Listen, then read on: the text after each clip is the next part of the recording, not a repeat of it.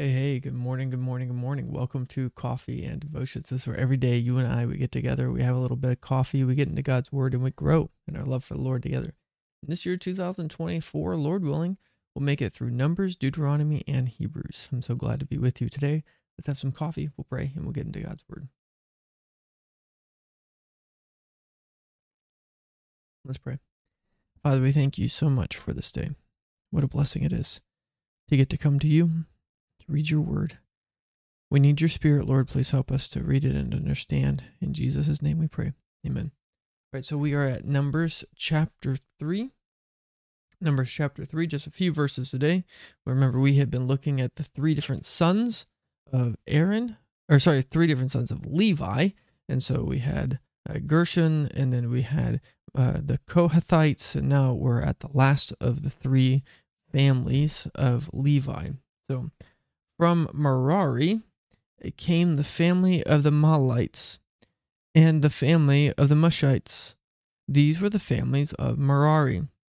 And those who were numbered according to the number of all the males from a month old and above were 6,200. The leader of the father's house of the families of Merari was Zuriel, the son of Abiel. These were to camp on the north side of the tabernacle. And the appointed duty of the children of Merari included the boards of the tabernacle, its bars, its pillars, its sockets, its utensils, all the work relating to them, and the pillars of the court all around with their sockets, their pegs, and their cords. So, what is this about, right? We need to ask our three questions. A, what's this about? B, what's the best verse to summarize this? And C, what are we called to do? Well, spoiler alert, best verse is difficult other than, maybe underlining the very first section where it's from Merari came the family of the Mahlites, right? So this third son of Levi, Merari, 6,200. That's how many people are of this family in the tribe of Levi, and what's their job, right? All the Levites have a job. Well, the job of the Levites was to take care of the tabernacle when it was moving around. And so this one is specifically, the Merarites are to take care of all the hardware, right? They're actually going to be allotted a number of different carts later on, we'll find out, to carry all the stuff for the tabernacle. This is one of the ways in which I trust the Bible. Spoiler alert, right? I believe this is a true story. And part of a true story is people know what they're supposed to be doing. And God's the one telling the Merarites here, somebody's got to take care of the poles and the pegs and the boards and all that other stuff. So that's going to be your job, guys. Right? And so the Merarites, they don't go to war. The Levites aren't numbered with the fighting men, but from 1 month old and above, there's 6,200 of these Merarites that are going to be carrying the stuff of God, right? All the hardware needed for the actual tabernacle when they're going. Now, interestingly, also it notes where they sleep. Right, they're to camp on the north side of the tabernacle. So we've seen people who are camping on the west side and on the south side. Now these guys are on the north side. So in some of the study Bibles, again, I'm going to encourage you, when you kind of go through these things, pick up a study Bible. Most good study Bibles are going to have kind of pictures of what the camp looks like here. And so you have all the different camps of Israel all around the perimeter, right? North, south, east, and west. Judah on the east, first to march out, right? So you have those different camps. But then in the center, you have the tabernacle. Well, what we find out is at the center where the tabernacle, now we have camps on the north, west, and south of the tabernacle. So closer to the tabernacle are the families of Levi. So the families of Levi aren't camping around with everybody else, but they're closer to the center, right near the tabernacle, right? Because anybody else who approaches the tabernacle, we read earlier, will be put to death. And so this is really what this is about. So what are we called to do? What are we called to do? Well, we've talked about this a number of times already, but here I'm gonna talk about shouldering your burden. Right, God's given you work to do. It's a pleasure to work for the Lord. He's not a cruel taskmaster. He appoints 6,200 of these people to do their work. It's not too much for them to bear. But I think about how heavy those boards must have been, how heavy the poles must have been. And then I think about the one who would come not from the family of Levi, but would come from the family of Judah, who would be not of the order of Aaron as a priest, but of the order of Melchizedek. And there, Jesus Christ, he also carried some hardware, didn't he?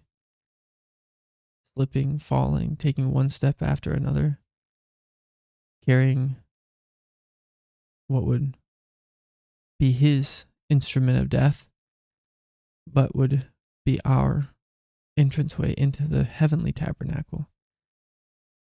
Jesus Christ knew what it was like to carry a load, and did so for us.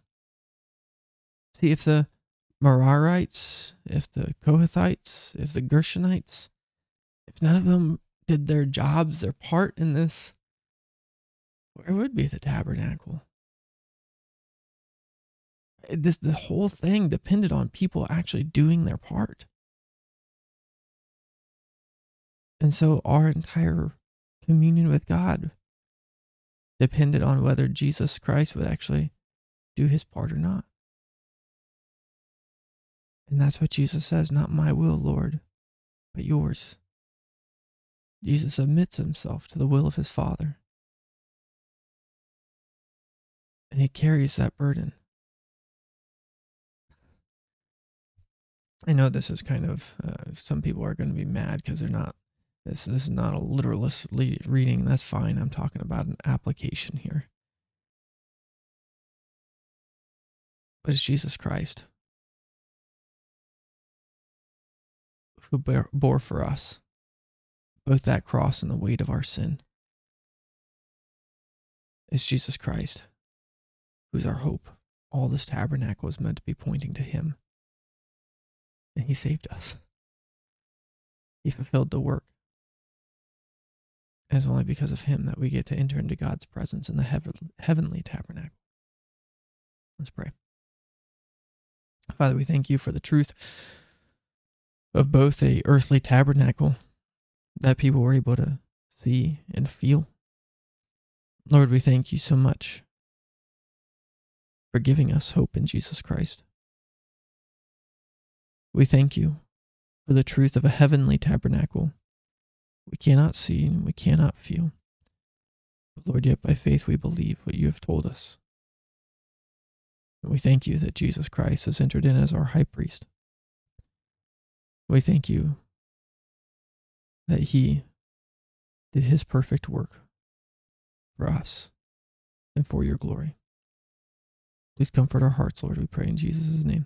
Amen. Well, may the Lord bless you today. As you enter into his presence, may you go to his throne of grace boldly, and may you pray and enjoy his blessings. I'll see you next time. Bye. Thanks for listening to this week's message from God's Word for You, a ministry of Sharon RP Church in rural southeast Iowa. We pray that the message would be used by God to transform your faith and your life this week. If you'd like to get more information about us, feel free to go to the website, sharonrpc.org. We'd love to invite you to worship with us. Our worship time is 10 a.m. every Sunday at 25204 160th Avenue, Morning Sun, Iowa, 52640. May God richly bless you this week.